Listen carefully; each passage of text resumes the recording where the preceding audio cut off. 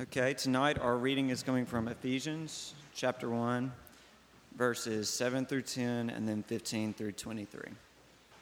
In him we have redemption through his blood, the forgiveness of our trespasses, according to the riches of his grace, which he lavished upon us in all wisdom and insight, making known to us the mystery of his will, according to his purpose which he set forth in Christ, as a plan for the fullness of time, to unite all things in him, things in heaven and things on earth. For this reason, because I have heard of your faith in the Lord Jesus and your love toward all the saints, I do not cease to give thanks for you, remembering you in my prayers, that the God of our Lord Jesus Christ, the Father of glory, may give you a spirit of wisdom and of revelation in the knowledge of him, having the eyes of your hearts enlightened, that you may know what is the hope to which he has called you, what are the riches of his glorious inheritance in the saints, and what is the immeasurable greatness of his power toward us who believe, according to the working of his great might that he worked in Christ when he raised from him the dead and seated him at his right hand in the heavenly places, far above all rule and authority and power and dominion, and above every name that is named, not only in this age but also in the one to come. And he put all things under his feet and gave him as head over all things to the church, which is his body, the fullness of him who fills all in all. These are the words of our Lord. Hey, I want you to imagine that you walk into your dorm or apartment tonight after RUF is over, and the first thing you see is that your room has been destroyed. Everything is out of place. The drawers are pulled out, clothes strewn everywhere. Your bed is sort of tussled, even turned over in that sense.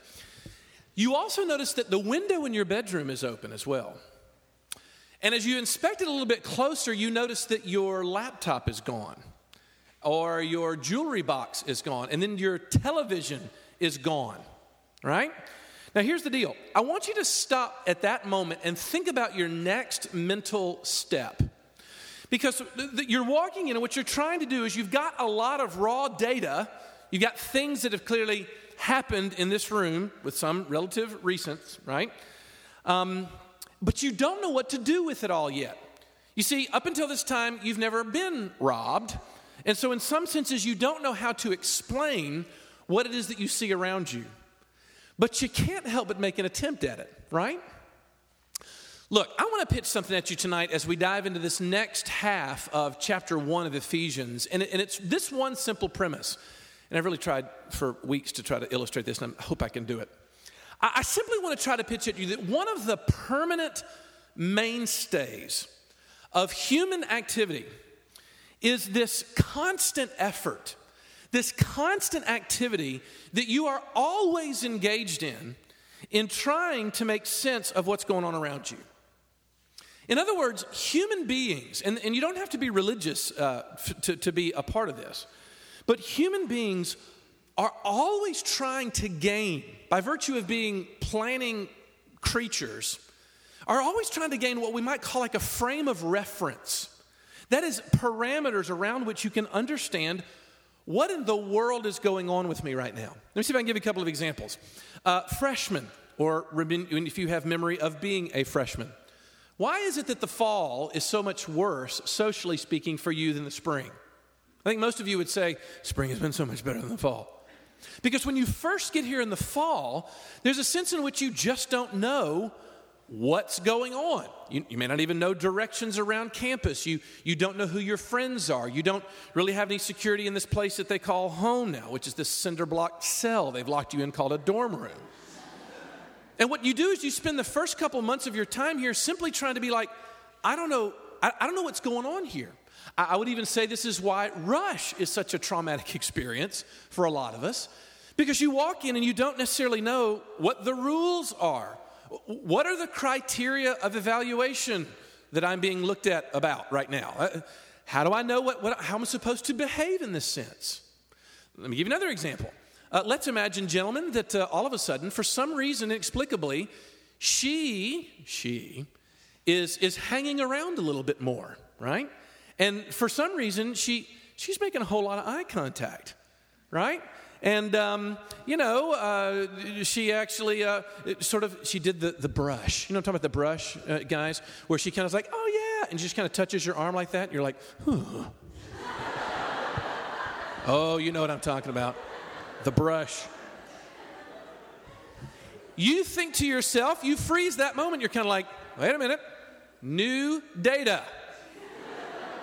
She hasn't been acting this way before. And so what you're doing is, at any given moment of your life, is you're trying to establish a frame of reference, is the phrase I'm using. Or at least as far as the title of tonight's message is, you're trying to get your bearings. What's the deal? What is going on around me? What does it look like? Okay, I want to pitch to you tonight that the book of Ephesians is God's cosmic and ultimate frame of reference. You follow me on that?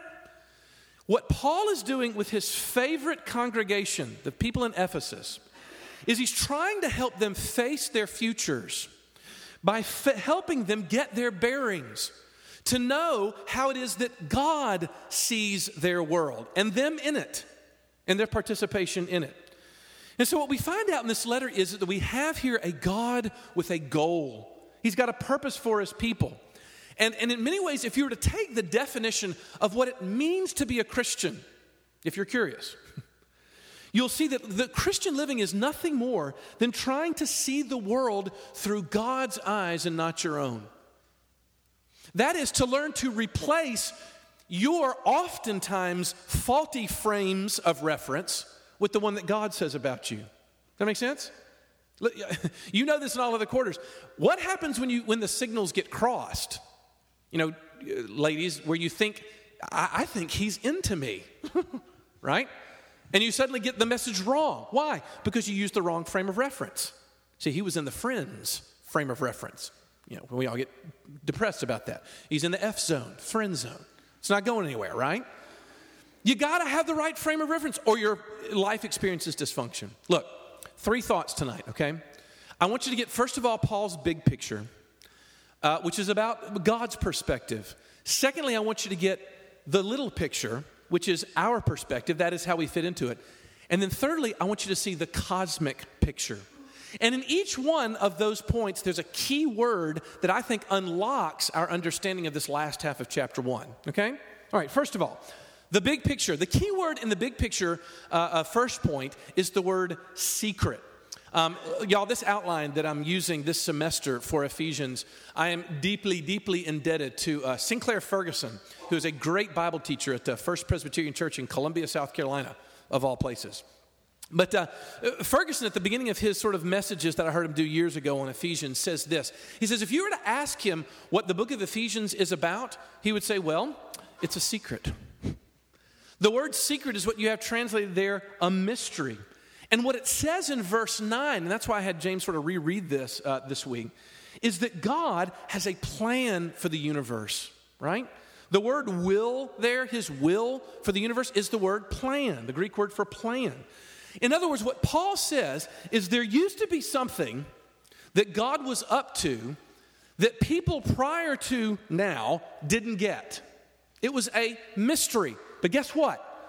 Now, in this time, we live in momentous times, he's saying, because now it's no longer a mystery. The secret is out. It's being told. It's being passed on to people. And you know what it is? Is that God is going to unite all things under one head, even Christ. Now, before we expound on that, one little small word study note that'll help you here. The word unite there actually has a little prefix in front of it, which is the Greek prefix ana, just to justify my 3 years of graduate school in seminary. But that little prefix means something. What it means is to do something again. So the word that says unite there really means to reunite all things under one head. Paul says that God has been up to something all this time, but now he's finally shown us exactly what it is. You know what it is? To reunite everything under his Son. That he is going to come and heal all of the disharmony and unite us all in Christ. Now look, y'all, years ago I heard Keller do an illustration on a completely unrelated passage that I've used 1,000,000 times over because I think it's incredibly insightful. Look, when we start thinking about God's plan, you need to understand what a system is. What is a system? A system is nothing more than a thing where the individual parts of the thing enhance the whole rather than diminish it. Does that make sense? It's stuff all working together. My favorite example about this was a number of years ago when my wife and I purchased a very small handheld video camera. These are going the way of the dinosaur because our phones can do all this for us. But anyway, it's a cool little device and darned expensive. But one day I learned that all of the component parts of this sophisticated machine called a camcorder work together to enhance the whole, to take these lovely photographs, right? But what happens is there's problems that come when you drop it, which I did. And the technician who repaired it for me, said that I had a cracked lens barrel. All right? Now, I have no idea what a lens barrel is, and I have no idea why it is a big deal that it gets cracked. But here's the thing. Once the lens barrel is cracked, it's useless. Okay? When you introduce dysfunction, right, in the lens barrel, the rest of the thing doesn't work. It's a useless piece of machinery. And it cost a lot of money to fix. But that's a whole other story, right? For something that was going to be obsolete in 3 years. Go figure. Look, there are all kinds of systems. What Paul is saying is that when God created the universe, he originally created it as a system that works together, that were supposed to work together. How about another example? Your lungs are a system. Your lungs are meant to function in a certain environment that we like to call oxygen. If you take your lungs to, let's say, the planet Venus, right? And you step off your spaceship and take a nice deep breath of that sweet ammonia-laden Venusian air, what'll happen? Your lungs will experience dysfunction, shall we say. They will experience alienation, right? Look, why? Because you weren't built for that system. If you bring your lungs out of alignment, your entire body, your whole body is a system. But when you introduce dysfunction in one part, it spreads out to the whole. Hey, guess what? That's the lesson of the Bible, y'all. The message of the Bible is that originally God had created the universe to work so that the parts enhance the whole. Everything about you, your life, your business, your friendships, your neighborhood, your money, your country, your political world, your social world, your economic world, your biological world, everything about you was meant to work together. It's a system. But that system only works if the lens barrel is in place. And what God refers to as the lens barrel is the lordship of Jesus Christ. That without God in the center, you follow me here? Every single other component of the system that is you experiences dysfunction. That's how God made the world, to function originally with him at the head. But you know the story of the Bible. Because mankind decided very early on that he didn't want to be a part of that system. And so he pulled himself out of it and rebelled against it. There's a problem, because once he pulled himself, Adam and Eve, out of alignment with that primary component, he pulled himself out of alignment with just about everything else in life too. In other words, you experience dysfunction between you and God, and in some senses there are dysfunction all around you as well. There's breakdown, there's alienation, there's disintegration. You experience the decay, or what the Bible calls death.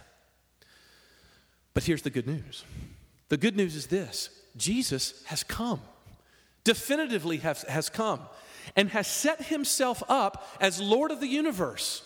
And because he has done so, God has begun his project of setting the world to rights. That's it. That's the story of the Bible. What's the lesson of the Bible? The Bible is that God's secret intention, the Bible is about God's secret intention, which is nothing less than this. You ready? It's a secret. Shh. Worldwide, global healing. That's it. And we're not just talking spiritually, we're talking physically too.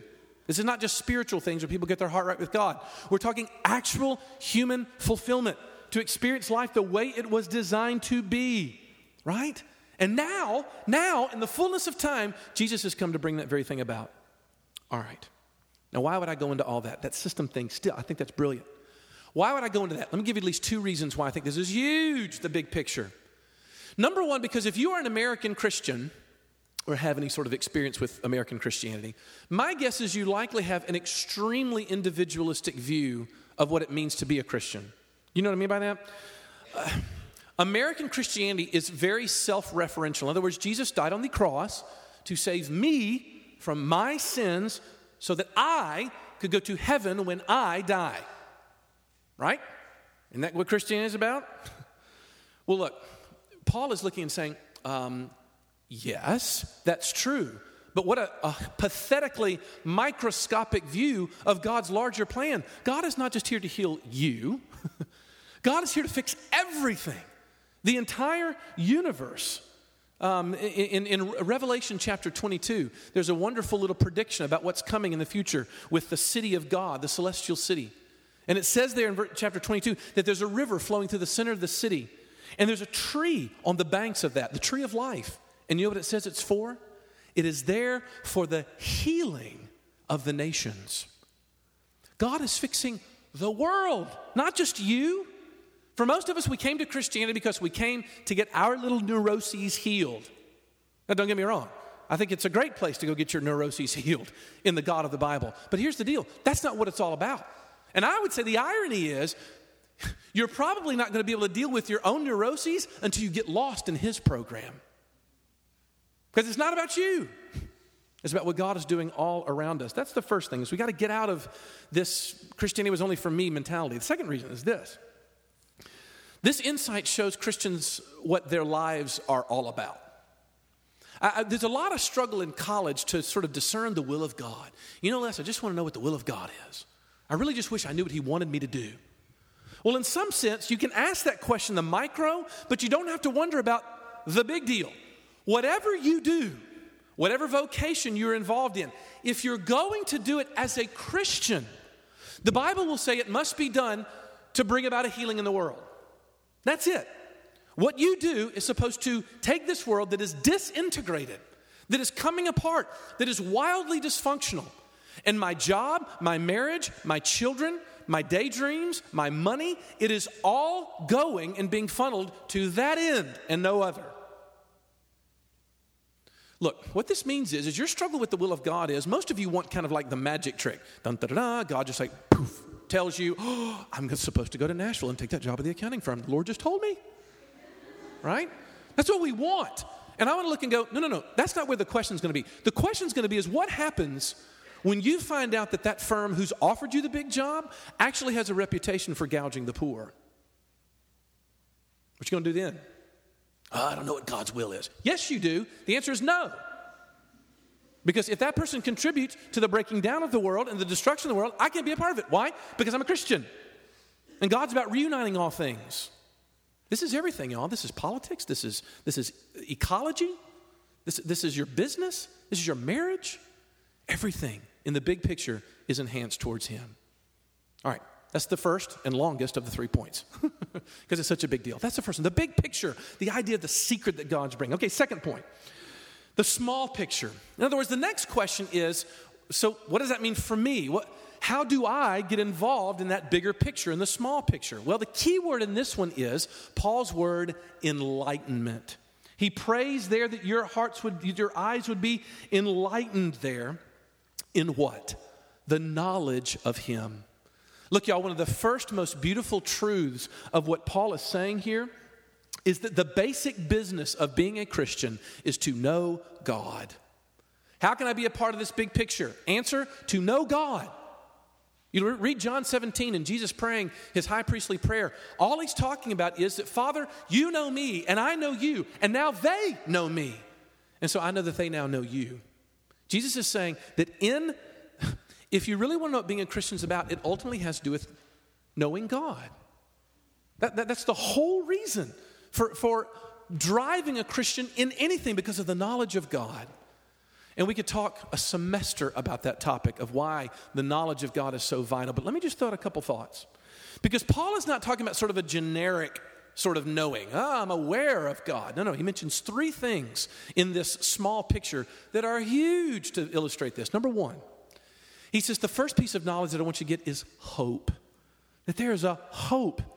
Now look, you need to get out of your mind what we typically think of by the word hope, which is kind of like cross fingers. Oh, I hope that I make a good grade on this test.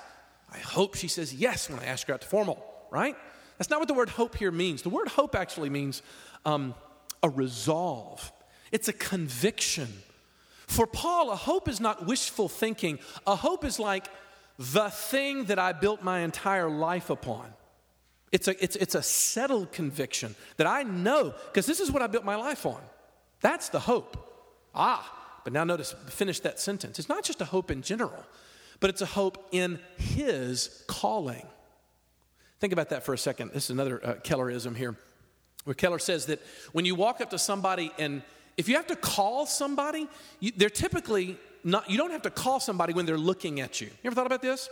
If you're face to face with someone, I have to be like, hey, because they're looking at you. But the Bible assumes that God, when he brought you to his hope, had to call you. What's the inference there? The inference there was that I was ignoring him and actually running away from him, right? Look, y'all, the hope that Paul is talking about is this mere fact that when God called you, he actually had to forcibly get your attention. Otherwise, you would never have responded to his call. That his call was what the theologians call efficacious. It brings about the effect that it's asking for, right? He says it, he calls, and you follow. It's a movement. Now here, some of you are saying, okay, why are you parsing this out? I get it. But look, that's huge. Because what that means is your hope, your conviction, what you can build your life upon is not in your calling, but in his calling. It's not in the fact that I conjured this up and did the right thing. It's the fact that he made the first move towards me. Oh, no, that's real hope, because it's something that he did and he doesn't mess stuff up, right? Look, Paul wants you to know hope, know that conviction, secondly. He says, secondly, that I want you to know about his riches. He says, I need you to know the riches, right, that are contained in Christ, so that you may understand that thing. Actually, that's worth reading. That's got to be read. Yeah, look at the end of verse 18 there. What are the riches of his glorious inheritance in the saints? Now, did you catch that? The riches that he's talking about are not your riches. He's not saying the riches that the saints have. We talked about that last week, that we all have an inheritance that's waiting for us on the other day. Don't miss it. Read it again. This is the best thing you've heard all week, I promise. It's his riches in the saints. Now you're thinking to yourself, okay, God's riches. I thought when I was in Sunday school that I heard he, owned the cattle of 1,000 hills, right? I mean, God, rich. What could possibly be God's riches? Let me ask it this way. That's a better way to ask this. What do you look at in your life that when you see it, it makes you feel wealthy? In other words, what if God, my children are such? I'll be honest with you. There are times in which you just kind of get blown away by the sheer thought of them, but that's a diversion. Oh, that's the reason why I always use the hook illustration. From Peter Pan has discovered that he's Peter Pan again, right? And his son doesn't even know him, right? Why? Because he couldn't find his happy thought. He looks at his son and says, I found it. I found what it was. You know what it was? It was you. God is saying, and what Paul is saying, he wants you to know so that you can understand how to be a part of this big program, is that when God looks at you after what he has done for you in Christ, he says, you make me feel wealthy. The passage says, what are the riches of his inheritance in the saints? You are God's inheritance. When he looks at you, he feels wealthy. Have you ever had that thought about God? I got to be frank with you. Until I was after college, it never occurred to me to ever think of God as anything but disappointed in me. Never occurred to me. And the reason was because I didn't know the gospel. The gospel is not, well, I tell you what, if you repent and you do a bunch of good stuff, and you be a little more regular to RUF, then, maybe, just maybe you'll have eternal life. And maybe you'll be a Christian. That's not the gospel. The gospel is that when I do what I'm done in you and for you in my Son, Jesus Christ, I look at you and feel like that's the most valuable thing that I could have. Who talks that way? There's no other religion that comes close to this. All right, I got to go. Running out of time. Hope, riches, and thirdly, notice what he says lastly, is he talks about power. Power. This one's a huge one, right? And what kind of power, he says? The power that raised Jesus from the dead. Now, that's a little bit weird. Why would he say that? Why wouldn't Paul look and say that God showed you his power, the power of a hurricane, right? Or a power of a Midwestern blizzard, that we're having right now. The power of lightning. That's not what he says. He looks and says, I want you to know the power that raised Jesus from the dead. Why would he say that? You want to know why? And here's the funny thing. You got to be older to know this. And everybody always calls me depressing when I talk about this, but you need to talk about this. The older that you get, the more you realize that death is the real problem. This is the real problem. And some of you have faced death prematurely. And some of you have faced death. And you looked and realized this is a problem. Because here's the deal. We're all headed in that direction. Sorry to ruin your Wednesday night. It is an absolute certainty that we will all end up there in a casket one day with people walking past saying, everybody in this room. The older you get, the more you look and say, death is the real problem. And Paul looks and says this. He says, the kind of power that God wants you to know so you can be a part of his big picture is the kind of power that can overcome death. Or do what Aslan did at the stone table in The Lion, the Witch, and the Wardrobe. And what happens? He looks and says, but what you didn't understand is the deep magic. The deep magic from before the dawn of time. That if a willing sacrifice comes, that the table will be broken. And what will happen? Death will start to work backwards. That's it. Paul is saying that death has started to work backwards. What is the backwards of death? Life. Stuff is coming to life. You start to wrap your mind around that hope. Around the fact that you are God's riches. And the fact that you've got the power to actually remove the boogeyman from your future of death. You'll be a part of the big picture. It'll change you. But to what end, you're asking? I'm glad you asked. Brings me to my third and shortest of 3 points. Because you not only need to see the big picture, you not only need to see the small picture, but you need to see the cosmic picture. Look, y'all, the key word in this point is the word dominion. You get that at the very last there. Look, the cosmic picture has to do with God's intentions for the cosmos. And it's found there in verse 22 and 23. Because Paul is looking and saying that he is absolutely convinced that Jesus is now Lord over every area of life. Now listen very carefully. I did not just say that Jesus is the Lord of every area of your life. That is not what Paul is saying. You, meaning you, a Christian who would be so good as to come to RUF on Wednesday night. No. What he's saying is every area of the world's existence. Every single area, every single inch of cosmic space, whether it is being obedient to him as a redeemed Christian or even something that is rebelling against him, it's all under his authority. We, as Christians, we so misrepresent this. Have you ever heard Christians talk like this way? The truth is you have Jesus as your Savior, but you need to make him the Lord of your life. Hey, y'all. Nobody makes Jesus Lord of anything. Paul is saying he is the Lord, whether you acknowledge him or not. That is a non-negotiable in his existence, that he has established his absolute lordship so that no one escapes Christ's dominion because of what he's done on the cross. Now, for a lot of us, that sends shockwaves through us because we need to all of a sudden realize what that means. Yes, that's true. But here's the good news. For those who have come to know him by faith and repentance, he adds a little bit of a tagline. Did you notice this? Look what it says there in verse 22. And he put all things under his feet, that's the dominion that he was talking about in the verse before, and gave him as head, dominion, over all things, to who?